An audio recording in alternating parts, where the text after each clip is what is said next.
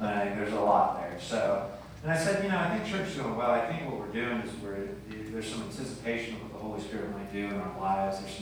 There's some looking forward to what is going on around us in our community. There's some, if you want to, for lack of a better term, I feel like there's a temperature where we're saying, okay, God, what do you want to do in our lives as individuals? And then what do you want to do as Lakeland Vineyard? I believe that there's some community that's growing within the church.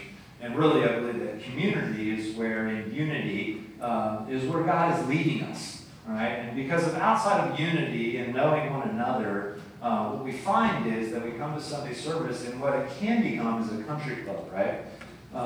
And so our country club, it really isn't that attractive. We don't have great donuts. We don't have any donuts, right? We offer a small thing of bread, but that's communion, and soda and juice, and our coffee is good, but so as far as a country club, we're failing, but as far as a community, I think that we're learning how to become a community. And then it's a community of care for the people that are around us, right? And so, again, it's this thing about not knowing everyone, but being known by someone and knowing someone. That's what the deal is. I just want to relieve everybody is this. The expectation is not for you to know everybody in the room as well as you can, but to be known by somebody and to know somebody. And to sharpen one another in this walk that we have together, this opportunity that we have together in following Jesus. And so I just want to encourage you that I believe that Lakeland Vineyard is on the right track to see the things happen that God is calling us to do. And a lot of that involves us saying yes to the things that He's calling us to do. And to say yes together. And so I just can't reiterate to you enough, these meetings are great. I love these meetings. I think they're unique in the fact that there's going to be no other meeting like this happen again. Right? And I also believe that as we go out into our day, there's not going to be days like that happen again. And so to be in tune to what God is doing around us, and how many of you messed up this week at all?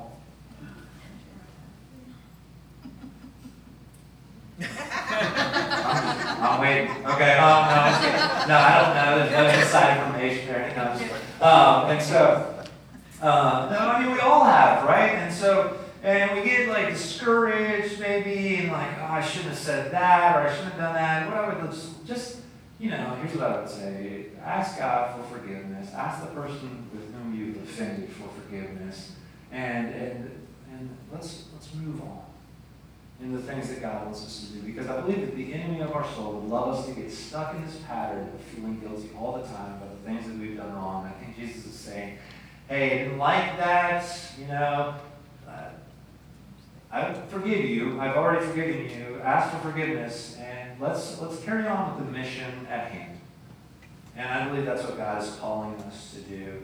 And so as we continue here in this passage, in this Gospel of John, 17 is where we're going to pick up here. We're going to go through this whole chapter today.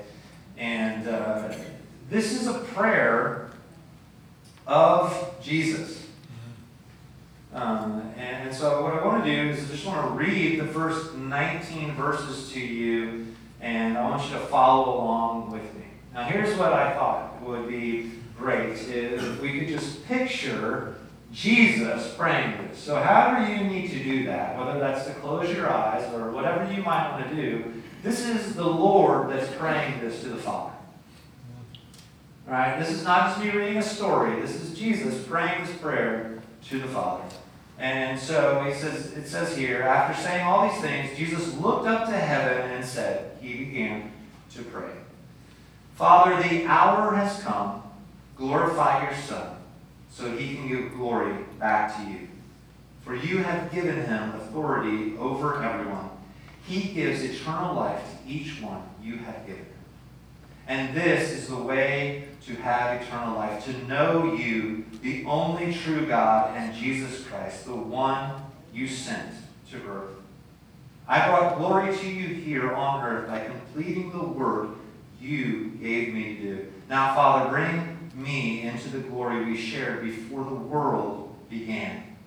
I have revealed you to the ones you gave me in this world. They were always yours. You gave them to me, and they have kept your word. Now they know that everything I have is a gift from you, for I have passed on to them the message you gave me. They accepted it and know that I came from you, and they believe you sent me. My prayer is not for this world, but for those you have given me, because they belong to you. All who are mine belong to you, and you have given me to them, so they bring me glory. Now I am departing from the world. They are staying in this world, but I am coming to you. Holy Father, you have given me your name. Now protect them by the power of your name, so that they will be united just as we are. During my time here, I protected them by the power of the name you gave me. I guarded them so that not one was lost except the one headed for destruction, as the scriptures foretold. Now I am coming to you. I told them many things while I was with them in this world, so they would be filled with joy. I have given them the word, and the world hates them because they do not belong to the world, just as I do not belong to the world. I'm not asking you to take them out of the world, but to keep them safe from the evil one.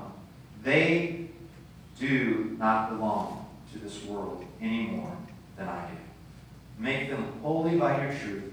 Teach them your word, which is truth. Just as you sent me into the world, I am sending them into the world, and I give myself as a holy sacrifice for them, so they can be made holy by your truth. That is a portion of the prayer of Christ. And so what struck me was, and takeaway number one is this, and it's very similar to a takeaway from last week that my dad had, was this. Takeaway number one is there is power in the name. There is power in the name. And if you didn't catch it, I'd love for you to catch it, is in the book of John, he says these what are called I am statements. And they're found in John 6, 8, 9, 10, 11, 14, and 15. I'm just going to read what they say. I am the bread of life. Before Abraham was born, I am. I am the light of the world. I am the good shepherd. I am the gate for the sheep. I am the resurrection and the life. I am the way, the truth, and the life. I am the true grapevine. And so as we talk about this, when Jesus talks about the name in here, in these verses, from which he was given power, from which he was protected, from which now these people, his disciples, will be protected, what we're talking about is this name, and really the importance of it can't be overstated. It comes from the Hebrew YHWH. We would say it as moderns as Yahweh. And we would actually say it. What we have here, though, is this name, which Moses gets revealed to him as he's asking, what am I supposed to do? How am I supposed to go back and tell them who you are? And God answers and says, I am. Capital I, capital A, capital M. I am. And so what happens is, in the Old Testament, when it's translated into Greek, is the Septuagint, right? That YHWH, the name that they didn't utter because it was so holy, because God is so holy. We need to understand that God is not like us. He is set apart and He is holy. He invites us into His presence that we may be made holy like He is holy. And so when we talk about this name that wasn't spoken, what it gets translated into is ego ami. Ego eimi. And that's the Greek, and that's what it's translated to. And when he says these I am phrases, he's being very provocative in his speech, because when he says these things, when he says it like he said it, he is saying that I am the Son of Man. I am and share the character of my Father. I am the incarnate God. See, because if we just do a reading here, we don't understand what Jesus is saying here and what he said in the past and in John when he says these I am statements.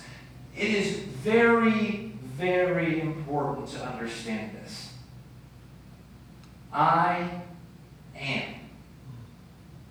Much like, exactly like, it was revealed to Moses. I am. So he's using this name, and this is provocative to his listeners, especially the Jewish listeners, because they are saying, what is he saying here? Did we ever, if you've ever read any of the Gospels, you've noticed some people that get mad at Jesus? You've seen that? Okay? It's because he's saying things like this. You know, I was listening the other day, when Jesus, if he said that he was the Son of God, that wasn't a big deal. Do you realize that? Like, other people were referred to as sons of God. When he says he is the Son of Man, all right, that is divine in nature. And so when he says this, he's saying this, ego eimi, and it is the intentional introduction of Jesus' divine character. And so when we read the passages and these words that are pouring out to the Father here in chapter 17, we need to think about the name of God and the importance of the name, and a name that was so holy. Again, like I said, dare not speak it. Right? We added the vowels later. And we said Yahweh. And so another important point to keep in mind is, who is praying this prayer? Who is it that's praying this prayer for his disciples? Well, it's the one through whom which everything was created. The Word becomes flesh in Jesus. Jesus is the only begotten Son of God. The only begotten Son, meaning that he shares the character or is the likeness of. He is the same of, or he is of the same as God. When he comes to earth, we see fully divine, fully man, as Jesus is our incarnationally or with us. He comes. And he comes in power, and people's lives are changed.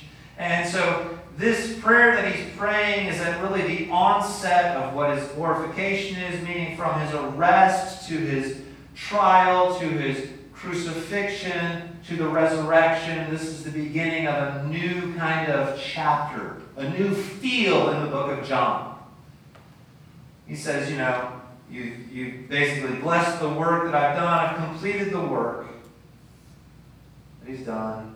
And I want you guys to understand too that, you know, the hour has come. It wasn't 60 minutes.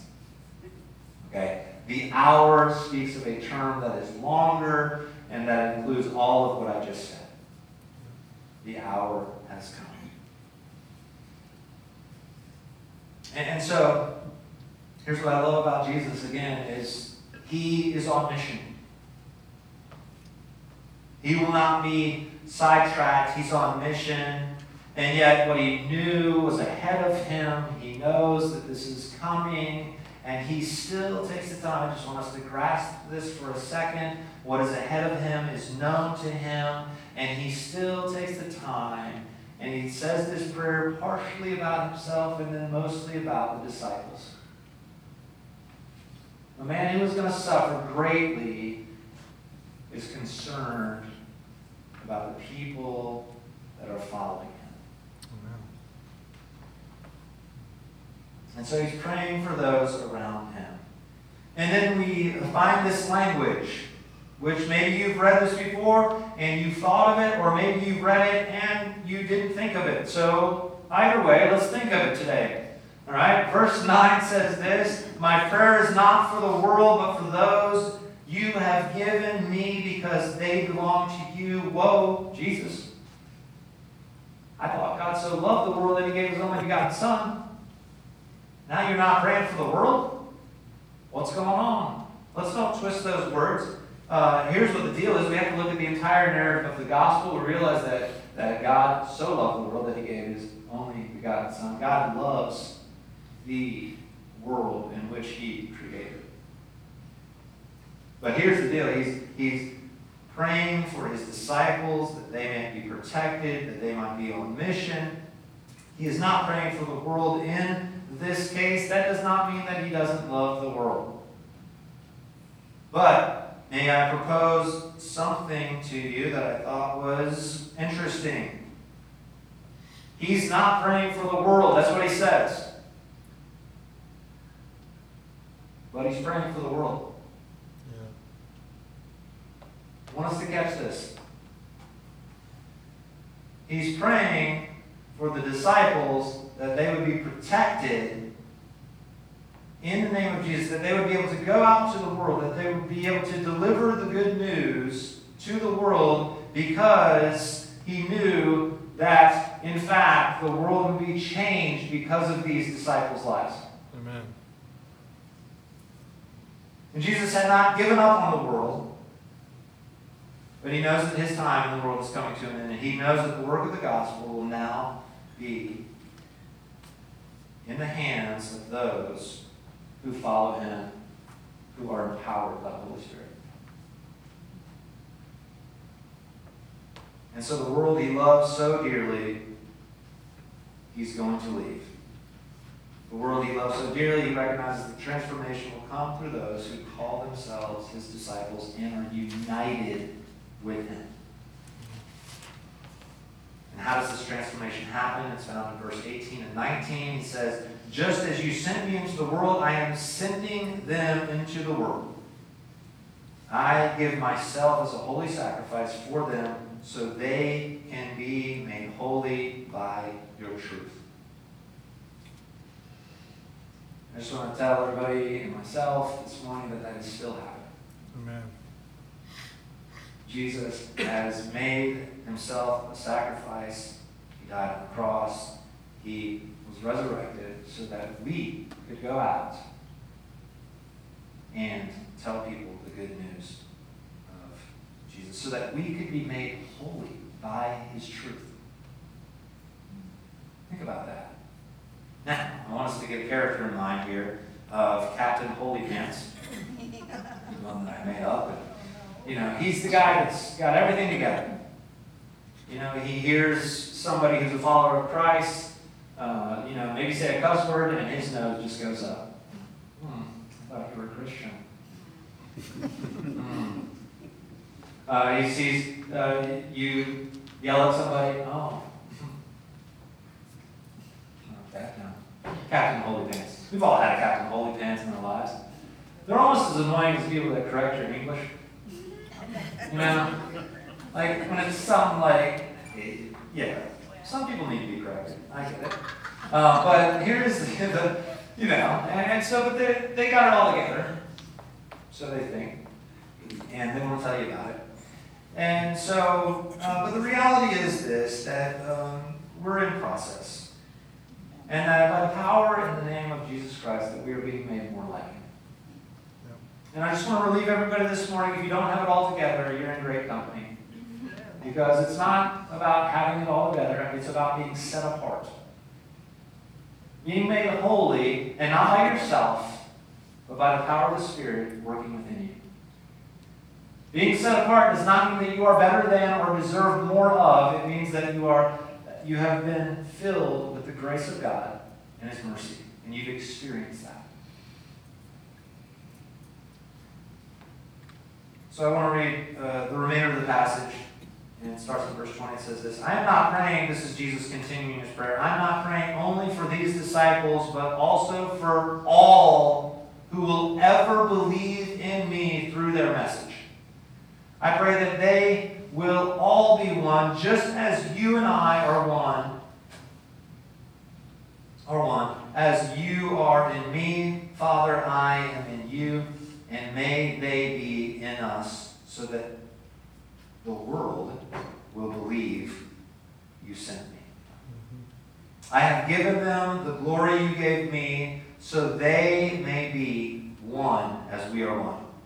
I am in them, and you are in me. May they experience such perfect unity that the world will know that you sent me and that you love them as much as you love me. Father, I want these whom you have given me to be with me where I am. Then they can see all the glory you gave me because you loved me even before the world began. O righteous Father, the world doesn't know you, but I do, and these disciples know you sent me. I have revealed you to them, and I will continue to do so. Then your love for me will be in them, and I will be in them. Takeaway number 2 is this. Rescued people rescue people. Rescued people rescue people. I give you this example. The building is on fire. Not this one, it's metal. I don't know exactly what you do. Smoke a lot, probably. But a building that's made of wood frame, and you're inside of this wood frame building. You are inhaling smoke. You are trying to do all the right things. You're trying to get down so that, heat rises, smoke rises. You're trying to not inhale as much as you can. You're going through, you're finding your way. Your eyes are burning. Your hearing might be a little bit off because something's happening over here. And you're going through and you get out and you take this breath of air and you realize that it feels like the air just from the outside has been run through this insanely awesome purifier because of all the stuff that you were inhaling. You come out and you're like, and then you give it a few seconds, probably minutes, and you're thinking, oh, my eyes are beginning not to burn as much as they were. And as the thought comes to you that there's other people inside who are in trouble, there's something in you that says, be safe, stay here. But there's something else that's saying you need to go and you need to help these people out. You know that they're in there. You know them by name. And what are you going to do? And then you go back into the building and you try your best because you know that they are experiencing the same thing that you just came out of. And you go back into the building, and your desire is to save them, to put them in a safe space, to know that they are okay, that they could come out and they could breathe the fresh air, that they could have life once again. Rescued people rescue people. That's what we do. As followers of Jesus, there's this power that's in the name. We're not being protected by what we can do. We're being protected by what Jesus has done. He's rescued us. And I wonder if we have anything to give. You might be saying, well, what about real life? Okay, thanks for the scenario there. Thank you for the story. That person maybe ended up on News Channel 8, then got picked up on the Today Show, a couple radio shows later, a couple podcasts. But what about you and I that aren't going to experience that? What about the mundane? What about real life? What if no one ever knew your name, but they knew the name of Jesus because they knew you? What if? See, because the reality is this. Not everybody is going to know your name. And I just want to believe you again, and that's okay.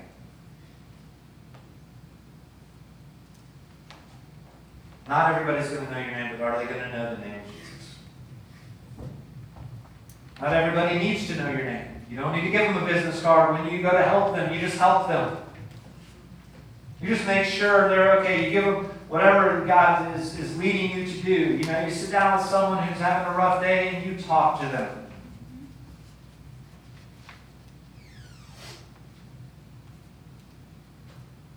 Interesting enough, as Jesus prays this prayer, this portion of the prayer, isn't it interesting that above everything else for us that he's praying for, because he says, I'm not only praying for these disciples, but also for all who will ever believe. That's you and me. If you believe in Jesus, Jesus is praying for you here.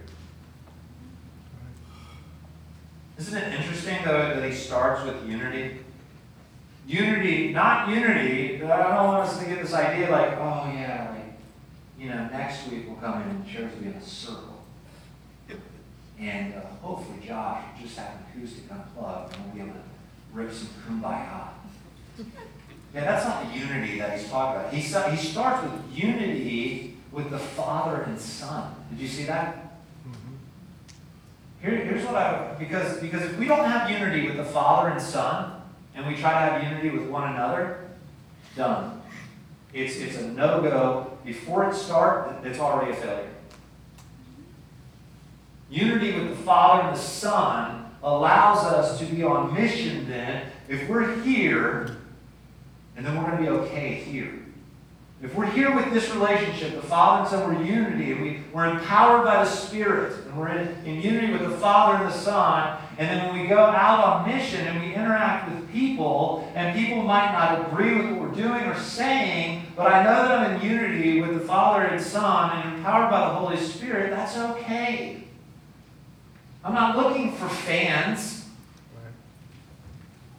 All right? I want to tell people about the truth, and in love I want to tell them about Jesus and how he's changed my life. So that's the baseline here is like we have to be in unity with the Father.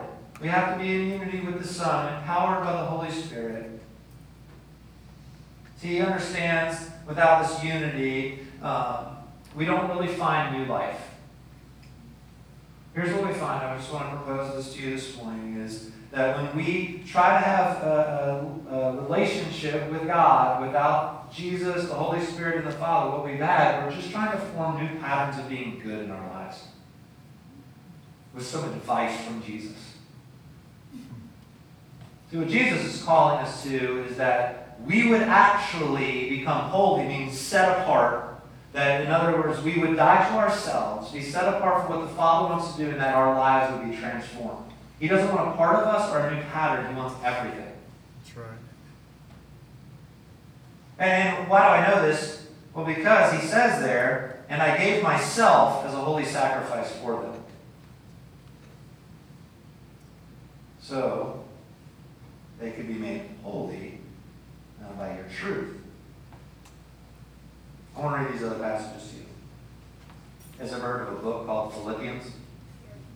Don't read it. Don't read it. Verse psychology. No, check. All right. Don't you dare. Okay. All right. Check it out. Philippians 2, 1 through 11. The title of the section, of course, guys, if you ever read Scripture, just know that people went through and they separated these into chapters. Okay, they gave it the subtitles. That isn't how you open the Greek. That's not how it's written. Okay, so but I'll give you the subtitle of this whole chapter is "Have the Attitude of Christ," and it says this in Philippians 2, 1 through 11. Is there any encouragement from belonging to Christ, any comfort from His love, any fellowship together in the Spirit? Are your hearts tender and compassionate that make me truly happy? This is Paul speaking. By agreeing wholeheartedly with each other, loving one another, and working together with one mind and purpose. Don't be selfish. Don't try to impress others. Be humble, thinking of others as better than yourself. Don't look out only for your own interests, but take an interest in others too. You must have the same attitude that Christ had. Listen to this.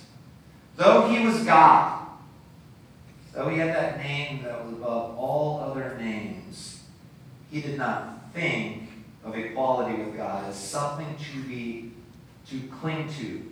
Really what it says is to grasp for it. Instead, he gave up his divine privileges. He took on the humble position of a slave and was born as a human being. When he appeared in human form, he humbled himself in obedience to God and died a criminal's death on the cross. Therefore, God exalted him to the place of highest honor and gave him the name above all other names, that at the name of Jesus every knee should bow in heaven and on earth and under the earth, and every tongue declare that Jesus Christ is Lord, to the glory of the Father.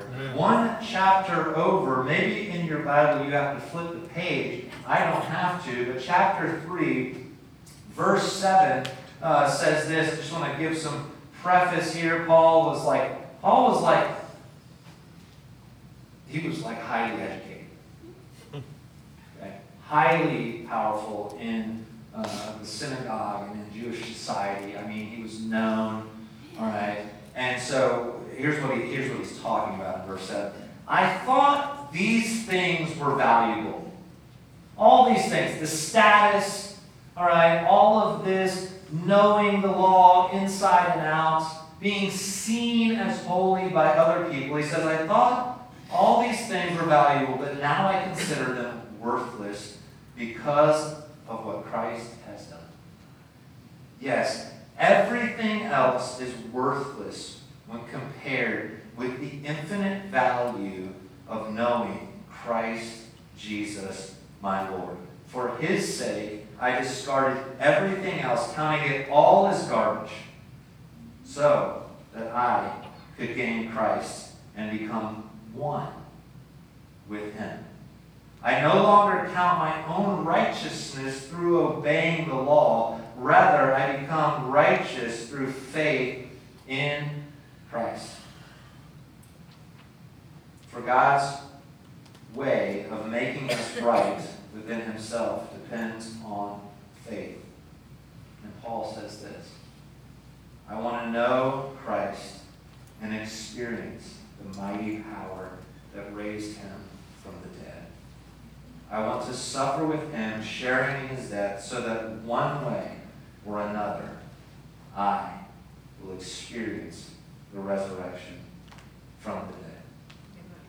Rescued people rescue people. And Paul does all of this in the name above all other names, Jesus Christ. Amen. And I believe this, that God is calling us to the same thing.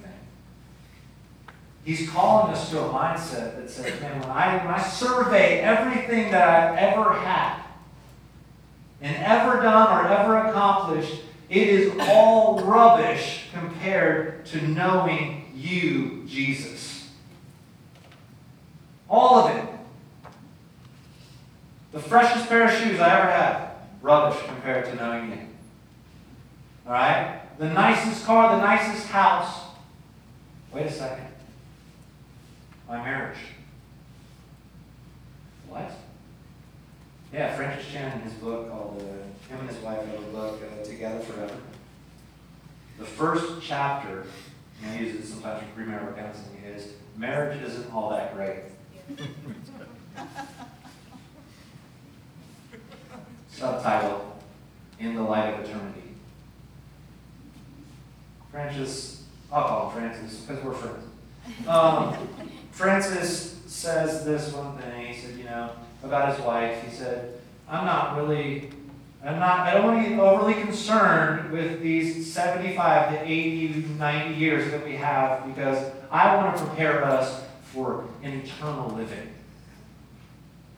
And I just wonder if we shifted a little bit in our perspective. I really don't think it would be that much of a perspective shift. I really feel like if we were to take this thing seriously and say, everything is rubbish, okay? It doesn't mean you have to treat people like trash. It means that in comparison to knowing Jesus, there's nothing that holds a light to it. Okay? Now I've seen people abuse this. Right? serving the Lord. I don't have time for my family. Well, God gave you your family for a reason. That doesn't equate. All right? The deal is this thing, that God wants everything. So that your kids, your friends, they're going to be better off if you have an eternal vision for life. There's going to be an understanding that, guess what? God, in knowing Christ, is the most important thing that I could ever do. So stand with me, good. I'm going to ask God a simple prayer if you pray it with me. You don't have to repeat it, but it's this. God, could you fill us up with your Spirit?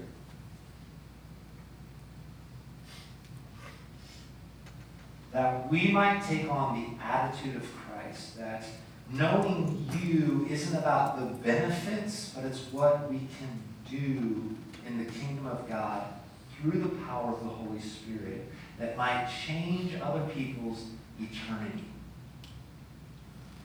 We've been rescued by you. Praise you, God. May we rescue others in your name.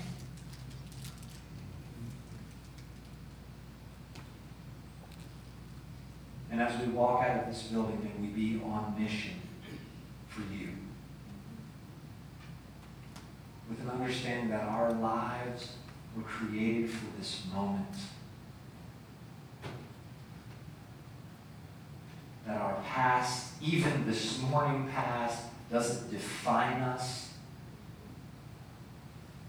But you, Jesus, and what you've done, and us being in you, and you in us, and in unity with you, and fellowship with brothers and sisters of Christ, that you are perfecting us.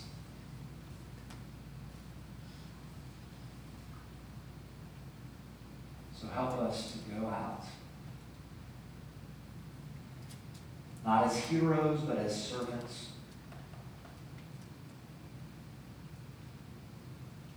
on mission to rescue those by telling people about you and the reality of Jesus Christ and what he has done in our lives and how he has rescued us. In Jesus' name. Amen. Amen.